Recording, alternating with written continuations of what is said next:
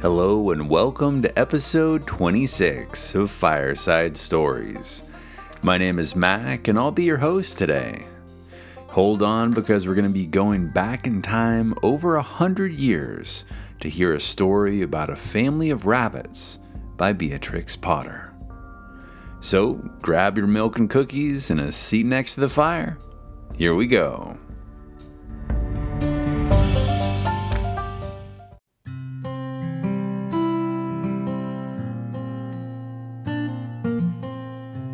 The Tale of the Flopsy Bunnies by Beatrix Potter. It is said that the effect of eating too much lettuce is soporific. I have never felt sleepy after eating lettuces, but then I am not a rabbit. They certainly had a very soporific effect upon the Flopsy Bunnies. When Benjamin Bunny grew up, he married his cousin Flopsy. They had a large family, and they were very improvident and cheerful. I do not remember the separate names of their children, but they were generally called the Flopsy Bunnies.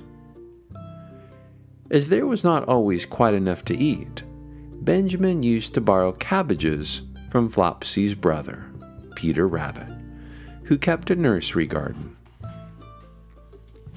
Sometimes Peter Rabbit had no cabbages to spare. When this happened, the Flopsy Bunnies went across the field to a rubbish heap in the ditch outside Mr. McGregor's garden. Mr. McGregor's rubbish heap was a mixture. There were jam pots and paper bags and mountains of chopped grass from the mowing machine, which always tasted oily, and some rotten vegetable marrows, and an old boot or two. One day, oh joy, there were a quantity of overgrown lettuces which had shot into the flour. The Flopsy Bunnies simply stuffed themselves with lettuces. By degrees, one after another, they were overcome with slumber, and lay down in the mown grass. Benjamin was not so much overcome as his children. Before going to sleep, he was sufficiently wide awake to put a paper bag over his head to keep off the flies. The little Flopsy Bunnies slept delightfully in the warm sun. From the lawn beyond the garden came the distant clackety sound of the mowing machine. The blue bottles buzzed about the wall, and a little old mouse picked over the rubbish among the jam pots. I can tell you her name. She was called Thomasina Tittlemouse, a wood mouse with a long tail.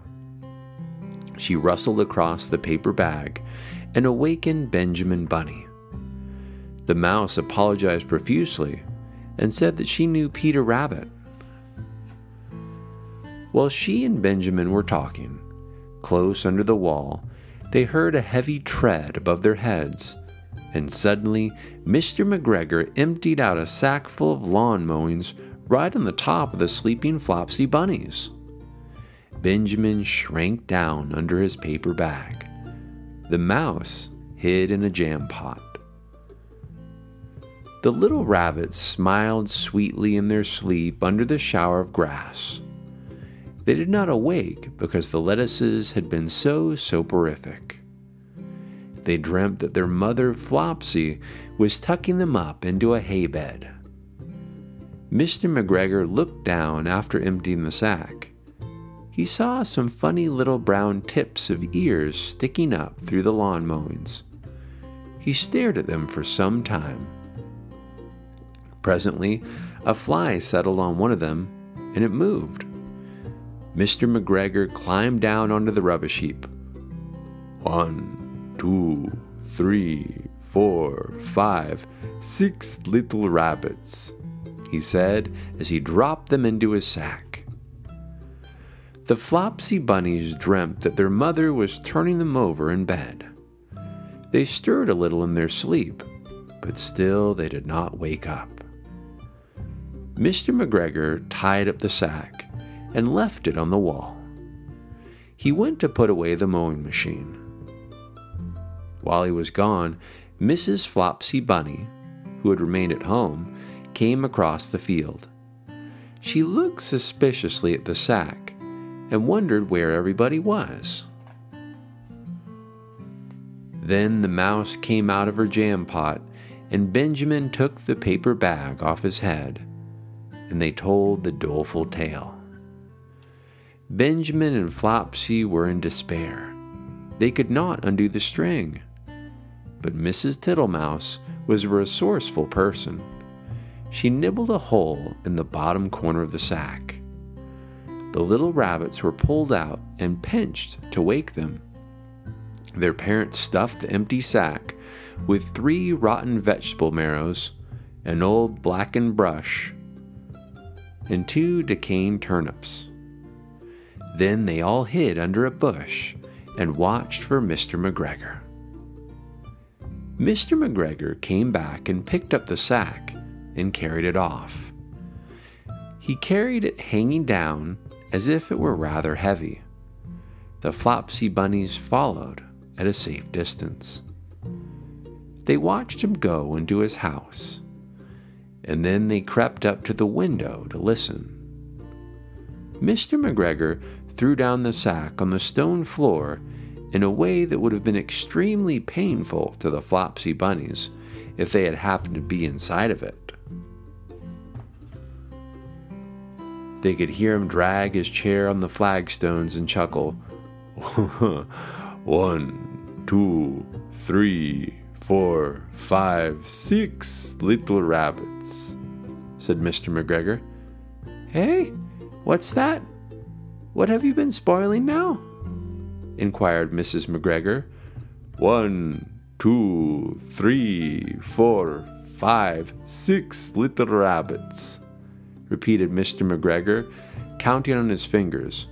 1, 2, 3. Don't you be silly. What do you mean, you silly old man? In the sack. 1, 2, 3, 4, 5, 6, replied Mr. McGregor. The youngest Flopsy Bunny got upon the windowsill. Mrs. McGregor took hold of the sack and felt it. She said she could feel 6, but they must be old rabbits, because they were so hard and all different shapes. Not fit to eat, but the skins will do fine to line my old cloak. Line your old cloak, shouted old Mr. McGregor. I shall sell them and buy myself tobacco. Rabbit tobacco, I shall skin them. Mrs. McGregor untied the sack and put her hand inside. When she felt the vegetables, she became very, very angry. She said that Mr. McGregor had done it all on purpose. And Mr. McGregor was very angry too. One of the rotten marrows came flying through the kitchen window and hit the youngest Flopsy Bunny. It was rather hurt. Then Benjamin and Flopsy thought that it was time to go home. So Mr. McGregor did not get his rabbit tobacco, and Mrs. McGregor did not get her rabbit skins. But next Christmas, Mrs. Tittlemouse got a present of enough rabbit wool to make herself a cloak and a hood, and a handsome earmuff and pair of warm mittens. The end.